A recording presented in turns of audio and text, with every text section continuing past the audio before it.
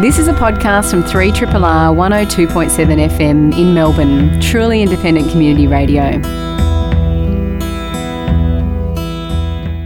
My name's Tyler Smythe and you're tuned in to Bite Into It here on 3RRR FM, the show where we keep you updated on everything to do with tech, gaming, startups and all that jazz.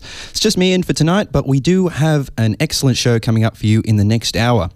Tonight on Bite, we have developer Stephen Cooper calling in to speak with us about platforms and APIs, as well as his work as a tech evangelist. I'm sure it'll be an enlightening chat for us all. We've also got a couple of discussions about some interesting articles I've found on the internet and in the local news. On to news here on Bite. The time is 7:07 p.m.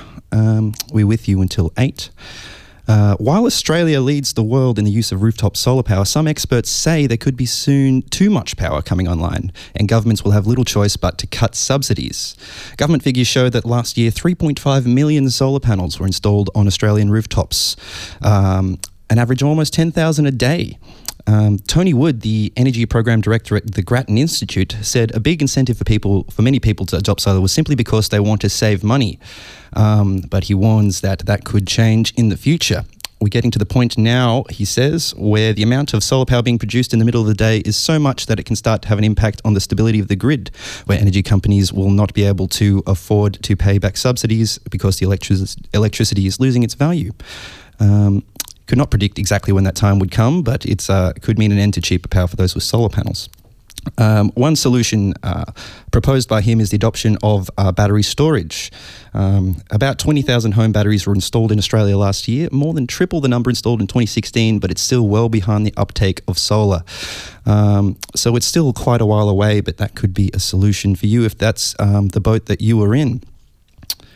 There has been a call for an improvement in public sector cybersecurity. Margaret Crawford, the state's Auditor General for New South Wales, has got a case study here where it took one New South Wales government agency 49 days to shut down a hack by fraudsters. The hacked account sent out 450 bogus emails where 300 staff had clicked on the link inside. 200 email accounts were under the control of the criminals, yet it failed to temporarily lock the accounts. It was not until day 36 that the IT provider reported the incident to the government's Chief Information Security Officer, and then another 6 days later it was found that the account that had been hacked at the start was still compromised. There has been a call from Ms. Crawford in this study that more needs to be done to protect our systems. In lighter news, Twitter Chief Executive Jack Dorsey said is looking to make Twitter less toxic. In a slew of tweets, Twitter Chief Executive Jack Dorsey said the company is starting to look at the problems on its network differently. Rather than simply looking at how it can effectively take down troubling content, he said, the company will also begin looking at how it can encourage and foster better conversation in the first place. We've focused most of our efforts on removing content against our terms instead of building a systemic framework to help encourage more healthy debate, conversations and critical thinking, Dorsey said. This is the approach we now need. And as a user of Twitter myself, I think that's an excellent step. It's a change in the mindset of the people that needs to be done more than just removing the offending parties. There's a lot of bullying, as you would know. What do you think? If you could, maybe you could send us an email at biteintoit@rrr.org. We'd love to hear from you. There's an article here I've got in the Herald Sun about smart roadways. The state's best minds in the public and private sector are at the forefront of a global push to build a smart transport system that communicates with itself at all times, with much of our road network to be digitally connected within the next 10 years, some experts say. Under the system, there would be things like GPS journey guides would be tailor-made to cut down travel times. Traffic lights would adjust automatically to bring trams and buses back on schedule. So at the moment, there are already Bluetooth sensors measuring the flow of cars at almost every key intersection or signal site in Melbourne. When demand gets to a certain level, though, the system doesn't have the smarts to fine-tune and balance the network. But they're things we're exploring, says VicRoads Journey Services Director Samim Mosler. Freeways already have sensors beneath the roads that manage traffic flows to minimise nose-to-tail crashes, but there are a lot of possibilities that could be happening in the connectivity of our road system that would make things much more convenient for us.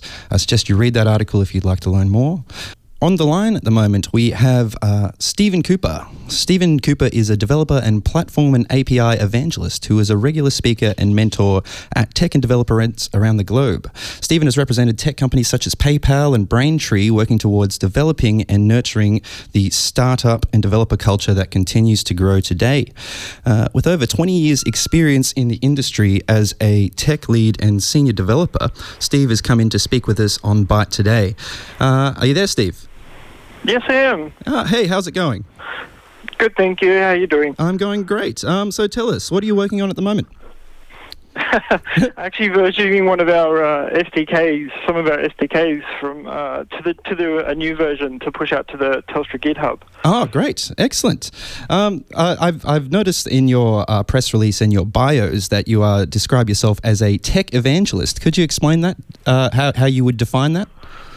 Yep, so basically a tech evangelist or a developer evangelist is somebody that goes out and works closely with developer communities everywhere, and then also on the company side, so being that liaison between the company side of things and then also the community, the developer engagement piece.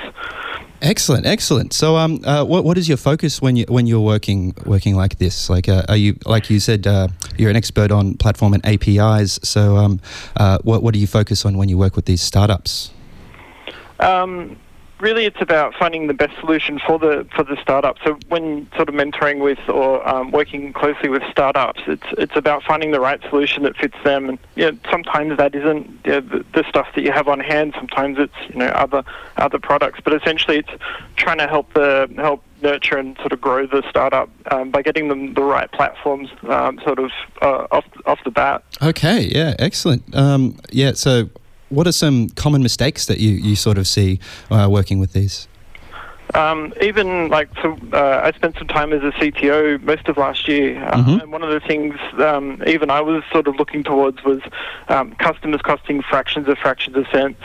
So generally, with a platform stack, the first thing you should have in your mind is how much is this customer interaction costing me?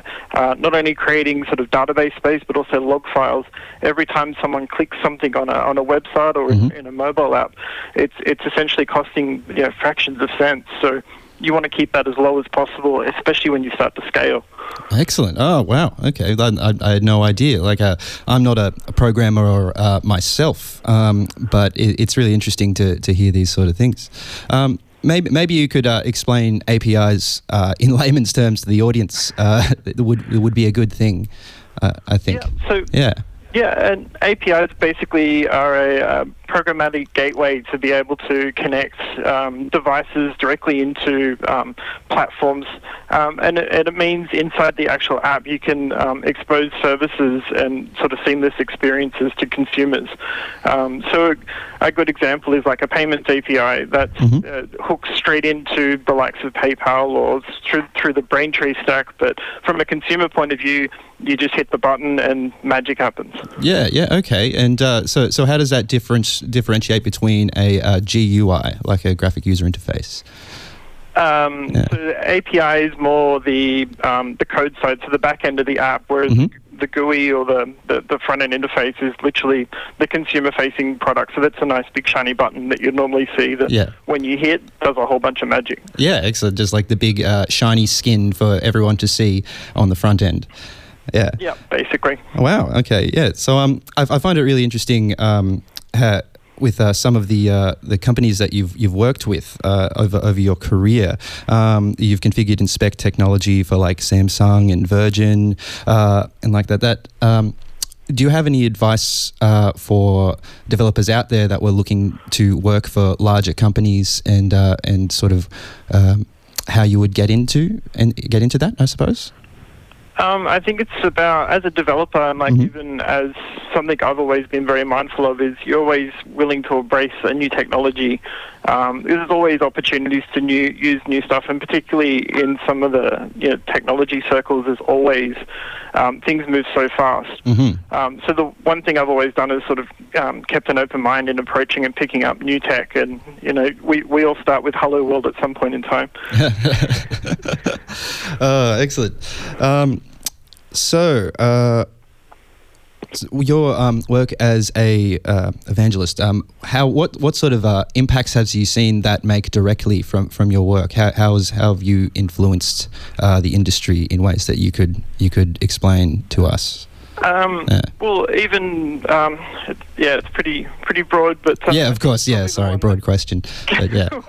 one that comes to mind will be sort of even the engagement we've done through hackathons over the years. Like, I've seen some amazing stuff come out of hackathons, and like you never know what you're going to see at a hack. There's probably the two most memorable things I ever saw turn up to a hackathon. I was either like involved with mentoring or judging and whatnot.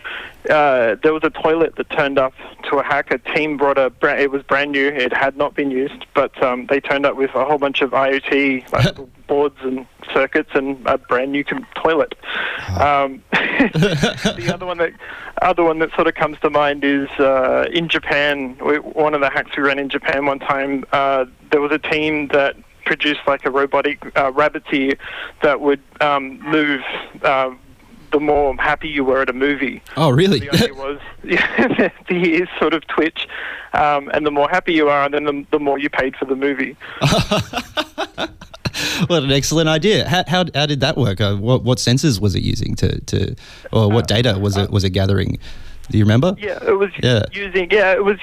I was so curious as well. I had to find out. Yeah. But they were using an Arduino alpha sensor to pick up the brainwaves, and then just a normal sort of low-powered Arduino. Oh wow! Okay, the creativity of some of these developers at these hackathons astounds me. I could never come up with some of these ideas. That's great. The Battle Hack series is something you help run. So, is there anything happening with that at the moment?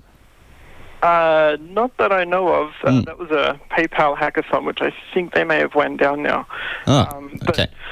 Something I can say is that we're organising a hackathon with Telstra that probably be sometime mid-June, I would say. Mid-June, okay, great. Is there a website where we could get information on that, or is it still in planning phases? Still in planning, and I haven't announced it yet, so this was the first time. Oh, okay. Well, that's an exclusive for 3RRR Bite Into It for that one. That's great. Excellent. Thanks a bunch, Stephen. Do you have any other upcoming projects that you'd like to talk about? Nothing in particular. I guess probably the biggest thing that we've been working on is just trying to open source a lot of our APIs and SDKs to sort of start getting more developer feedback, just, how we can make them better, how we can make experiences more seamless for some of our APIs. Mm-hmm. Okay, yeah, that's great. And how can people get in contact with you if they have any questions or they're interested in getting involved in that sort of work?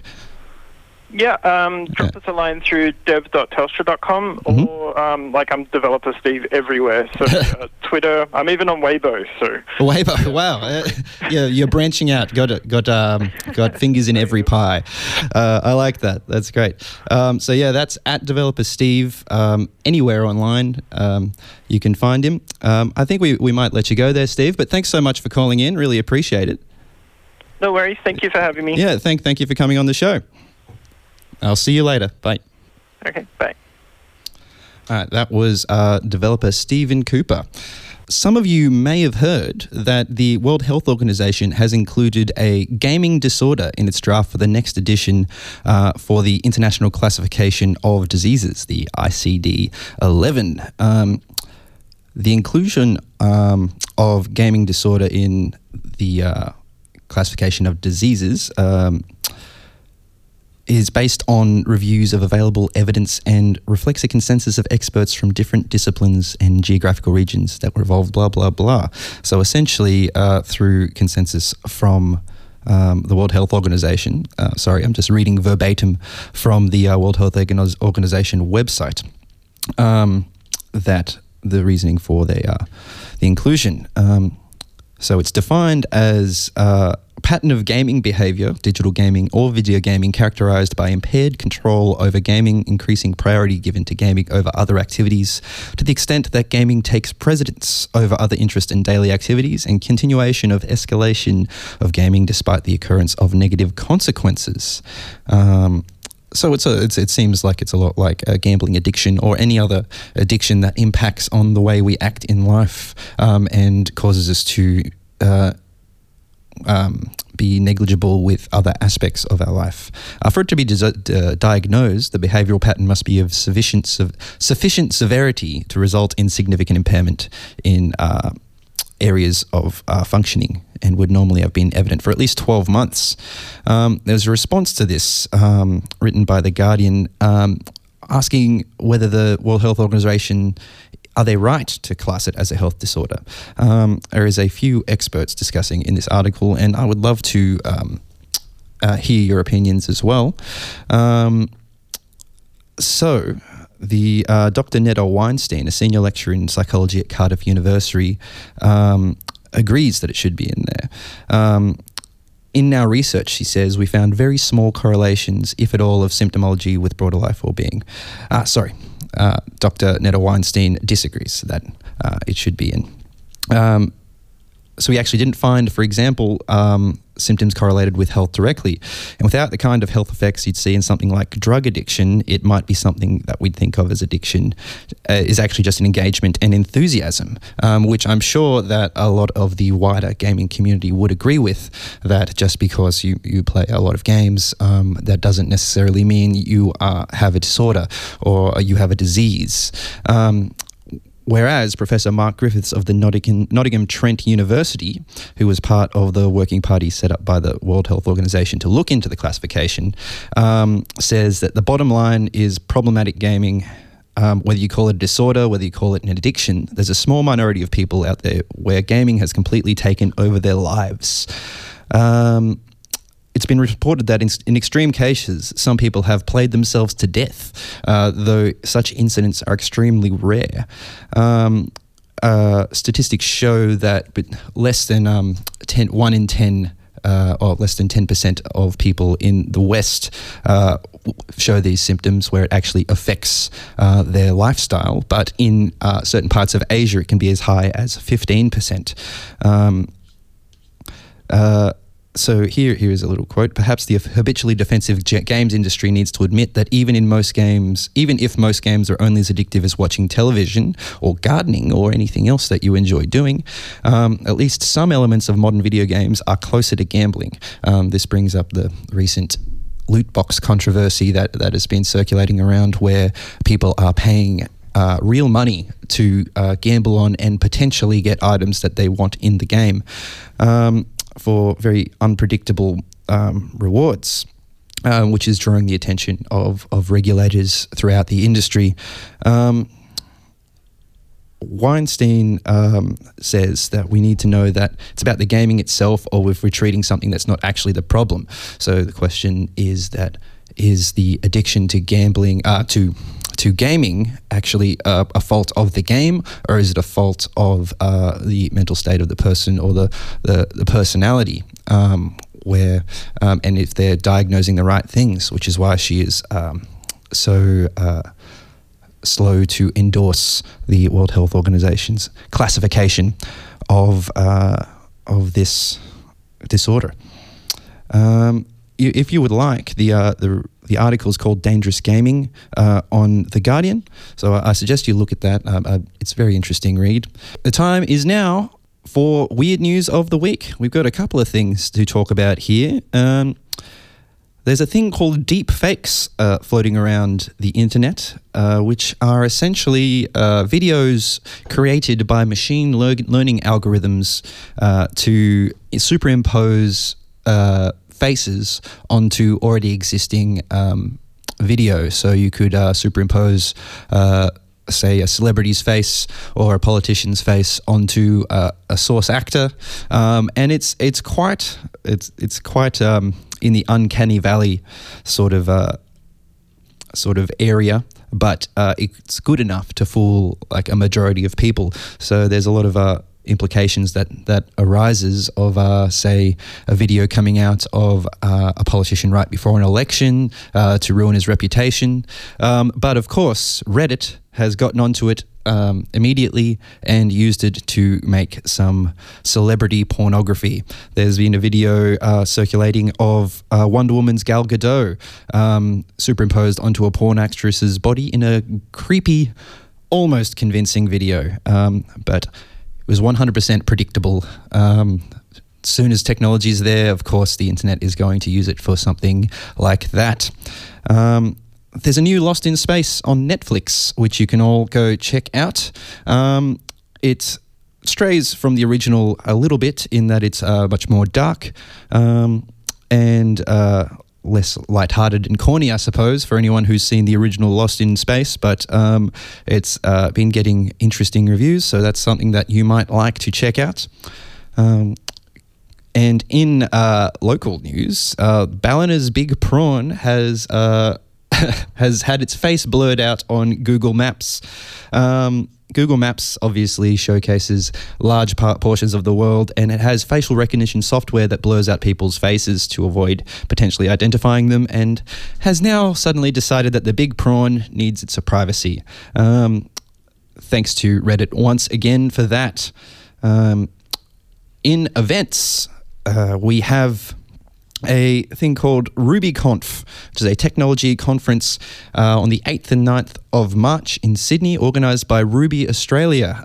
Some of the speakers that you can expect at this conference are Sandy Metz with a keynote, Jessica Rudder, Michael Morris, developer at Disco, Paolo Peretta, Ken Scrambler, and heaps more. I'm just scrolling down the site now. There's dozens of speakers that for anyone interested in tech that would be interesting to go to. I think you can still get tickets. A majority of them are sold out, but they still have a category called FOMO tickets. For anyone who doesn't know what FOMO is, it stands for fear of missing out. I'm guessing they're more expensive than regular tickets, but I say get your boss onto it. You should definitely head down. Thank you so much for tuning in tonight. My name's Tyler Smythe. This has been Bite Into It here on 3RRR.